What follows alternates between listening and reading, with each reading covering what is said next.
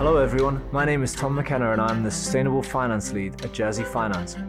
Welcome to our podcast miniseries entitled ESG and Employees. Joining me today are Daniel Reed, Partner and Head of Employment Jersey at Walkers, and David Postlethwaite, ESG Associate Director at KPMG. Today's podcast is the first of two parts in this miniseries and will focus on ESG and staff retention and attraction. The global labour market is undergoing a transformational shift with a range of challenges emerging that impact the operations of businesses. Talent shortages, skill gaps and changing workforce demographics are just some of the issues facing organisations today. And Jersey's finance industry has been particularly affected. Consequently, firms are seeking ways to stay competitive to retain and attract top quality people, and ESG commitments and values have become increasingly important for financial institutions. What are your thoughts on this? David, perhaps you could begin.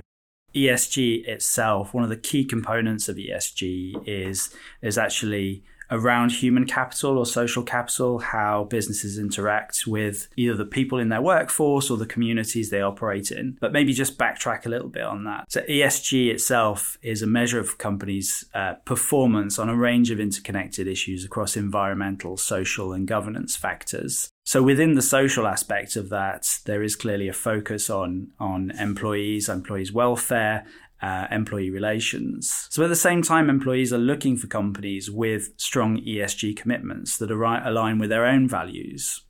And so having a strong ESG performance as a business is now not only about generating financial value, but it's also about differentiating yourself in that tight labour market that you mentioned, Tom. So at the same time, ESG performance requires firms to be good at managing their human capital. And this is really a key area where they can align themselves to international commitments such as the United Nations Sustainable Development Goals. So Sustainable Development Goal 8, for instance, is all about generating decent work. Sustainable Development Goal 5 is all about gender equality, reduced inequalities, and obviously there are SDGs in there about good health as well. So all of these are areas where having strong ESG performance as a business can actually help you align yourself and contribute to international development goals. I think one of the key things, picking up on David's point there, is around the S factors.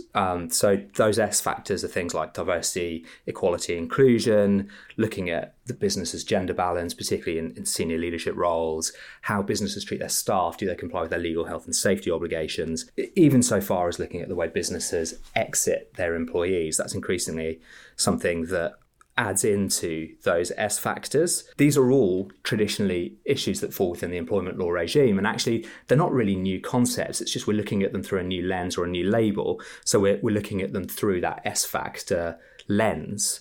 And I think really there's a distinction. What we see with the ESG market at the moment is the distinction between compliance. Do businesses have the policies, or actually are businesses putting in place those policies and living those policies? Are they actually performing those policies? And I think Jersey's been great at compliance for a long, long time. We've had policies in place. I think it's that next step that we're starting to see the shift in the market as businesses move from qualitative compliance on ESG to actual compliance and performance on ESG. The Great Resignation, a term coined to describe the increased levels of workforce attrition over the course of COVID, played a massive part in the labour market challenges. Do you have any particular examples of things firms are doing now that you wouldn't have seen before COVID?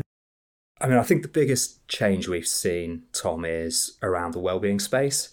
I think previously businesses were aware of their obligations to staff, generally aware of your health and safety duties, but I wouldn't say it was a high priority. And I think what we saw with COVID was a sharp change in that perspective. And I think it was created artificially because all of a sudden everyone was working from home, and people's stresses, people's family lives, people's obligations, caring obligations, they're all put on a screen. There's no hiding from them. And I think it opened a window to well-being, and particularly mental health well-being, that maybe wasn't there, and an awareness, particularly for managers, of what their staff were going through. And I think it was also contributed to by the fact that disability discrimination had come in as a protected characteristic in Jersey in 2018, so only shortly before that. And so you had businesses trying to figure out how they could help their staff in what was a really, really difficult time, and that's definitely carried through. And we see it now in terms of agile working is, I'd say, probably market norm in Jersey in terms of financial services businesses in particular. And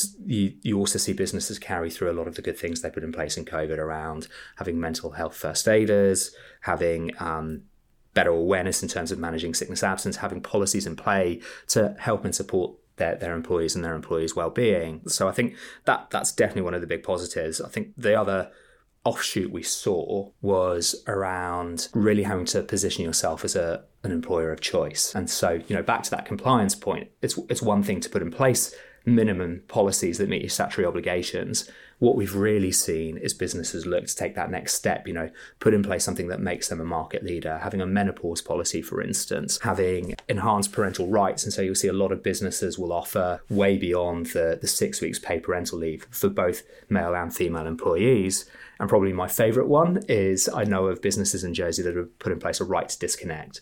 So their employees can say, after 6 p.m, I'm not going to be online. And that is then respected by the business and really allows employees to put back in place that work-life balance. Just picking up on your point about authenticity, Dan, I think that's really important as well. I think if COVID did anything, it really reinforced the demands of the sort of next gen of talent coming into industry now for businesses that really live their values, and that kind of heightened awareness of sustainability, of the kind of interconnection with the issues that our planet is facing. Really important that you're able to demonstrate as a business how you're contributing positively to these issues. Millennials and Gen Z are generally perceived of having values more aligned to a more sustainable, equitable and just world. Are you aware of any demands or expectations by employees? I think one of the biggest challenges is that intergenerational gap.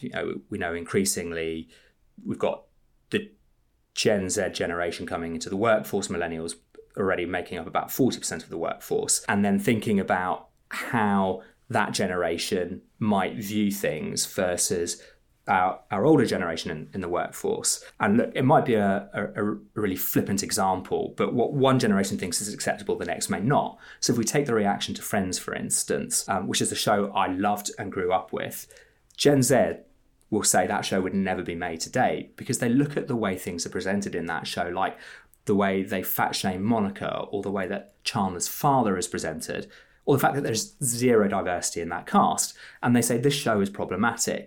I think an older generation reacting to that would feel a bit challenged by it, and I think for businesses that plays through in workplace conversations, workplace dynamics, and it's how you address those and how you adapt to make sure you're meeting the needs of both your future generation, your future staff, and your current generation of staff. It's a real challenge for businesses. I know from clients that this is one of the challenges they have, both in terms of recruitment and retention in what is a really tight labour market in Jersey. And so you will get candidates come in and ask questions that, quite frankly, when I was looking for a job, I would never consider asking. But I think that shows you how far we've moved and how far we've moved in a positive way. And so candidates are coming in and they genuinely want to know, what is the business doing about diversity and inclusion? What are they doing to change the gender imbalance in the senior leadership in the business? Because that is going to be a key issue for businesses. What are the CSR programs? Is it just, paying lip service to CSR, or does the business actually have an active program that they can get involved in? And I think we're then starting to see that early interest in ESG type measures roll through the employment relationship. And so I know one person locally who got into a business, had a very, very positive public image, but behind that, the business just didn't live up to its values, and that individual felt they couldn't stay. They'd moved to that business for a reason that didn't match what they were projecting. And that's probably a single example of lots of people who go into businesses with one view of how it should be run. And if it isn't, that generation feel happy to move and find somewhere that does match their values. Going forwards, I think one of the pieces that I find really, really interesting is around travel. And it's hard in an island community.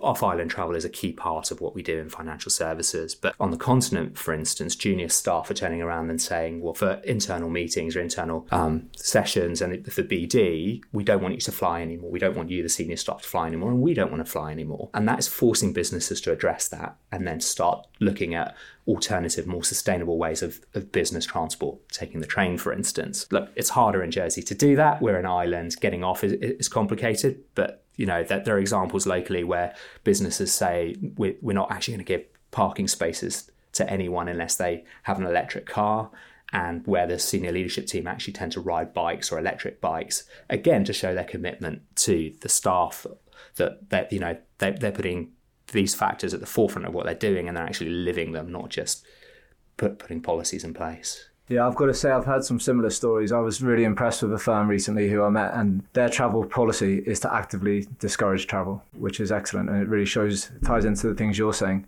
Also tying back to one of your earlier points, I know of a friend who would not work on a particular client because its activities were so conflicting to their values. With this and other things I'm hearing, superficial gestures like ice creams on a Friday or an annual CSR afternoon at a school may not be enough. Employees want their company to be genuine and have their ESG values at their core. This is difficult to achieve unless it's driven from the top down. Yeah, absolutely. So at KPMG, we have a global impact plan. And what we're seeing is that this is really helping us to join up the dots between our ESG credentials as a business, as in what we do, what we offer our clients, who we hold ourselves out to be as a business, the values that we have, and then the CSR activities as well. So making sure they're all coordinated. And I think that's what employees expect now. They really expect us to have clear values, and they expect us to be living those values. So for instance, giving staff time off to go and take part in community activities, making sure that the initiatives that we're supporting in the community are fully aligned and really contribute to those areas of positive impact that we're seeking to have overall as a business. So how do you think firms are adapting to these expectations, and what are their major challenges? I mean, we're starting to see firms react. I mean, you can take really public, high-profile examples, like look at the way Adidas dropped Yeezy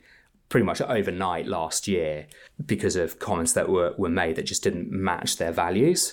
And I think, a more recent example is if we take a business like BP, they have publicly stated that their senior executive remuneration structure is linked to ESG factors. And so when you then have their managing director breach their own internal standards around relationships, again, something we're increasingly seeing is something like relationship contracts to make sure that the way relationships are built with. What we're seeing increasingly is some things like a relationship policy which regulates relationships in the business. And historically, that used to be around financial compliance, making sure you didn't have any conflicts of interest or any insider trading. But increasingly, it's also going to that DE&I profile as well, and pushing into that space. And I mean, it's played out quite publicly, but we've seen that their managing director has breached their policy and breached their standards, and he's had to fall on his sword and he's had to go. And so you are seeing businesses adopt these standards. And I think if you do publicly say we measure people by ESG metrics, you've actually got to do it. And you've seen BP have clearly done that. And I think that's the piece around that intergenerational conflict. Is it's one thing, I probably keep going on about this, it's one thing to put in place those policies, but that isn't the full DE&I journey. That isn't the full S factor journey. It's not a constant. You can't say we meet our ESG goals because we have a great DE&I policy or we've managed to improve upward diversity. It's constant. It's checking where you are. It's refreshing yourself, updating yourself on current standards, current practices, looking wider, looking at how you can do better, and learning from other people around you. Thank you both for joining us today. It was great to speak to you.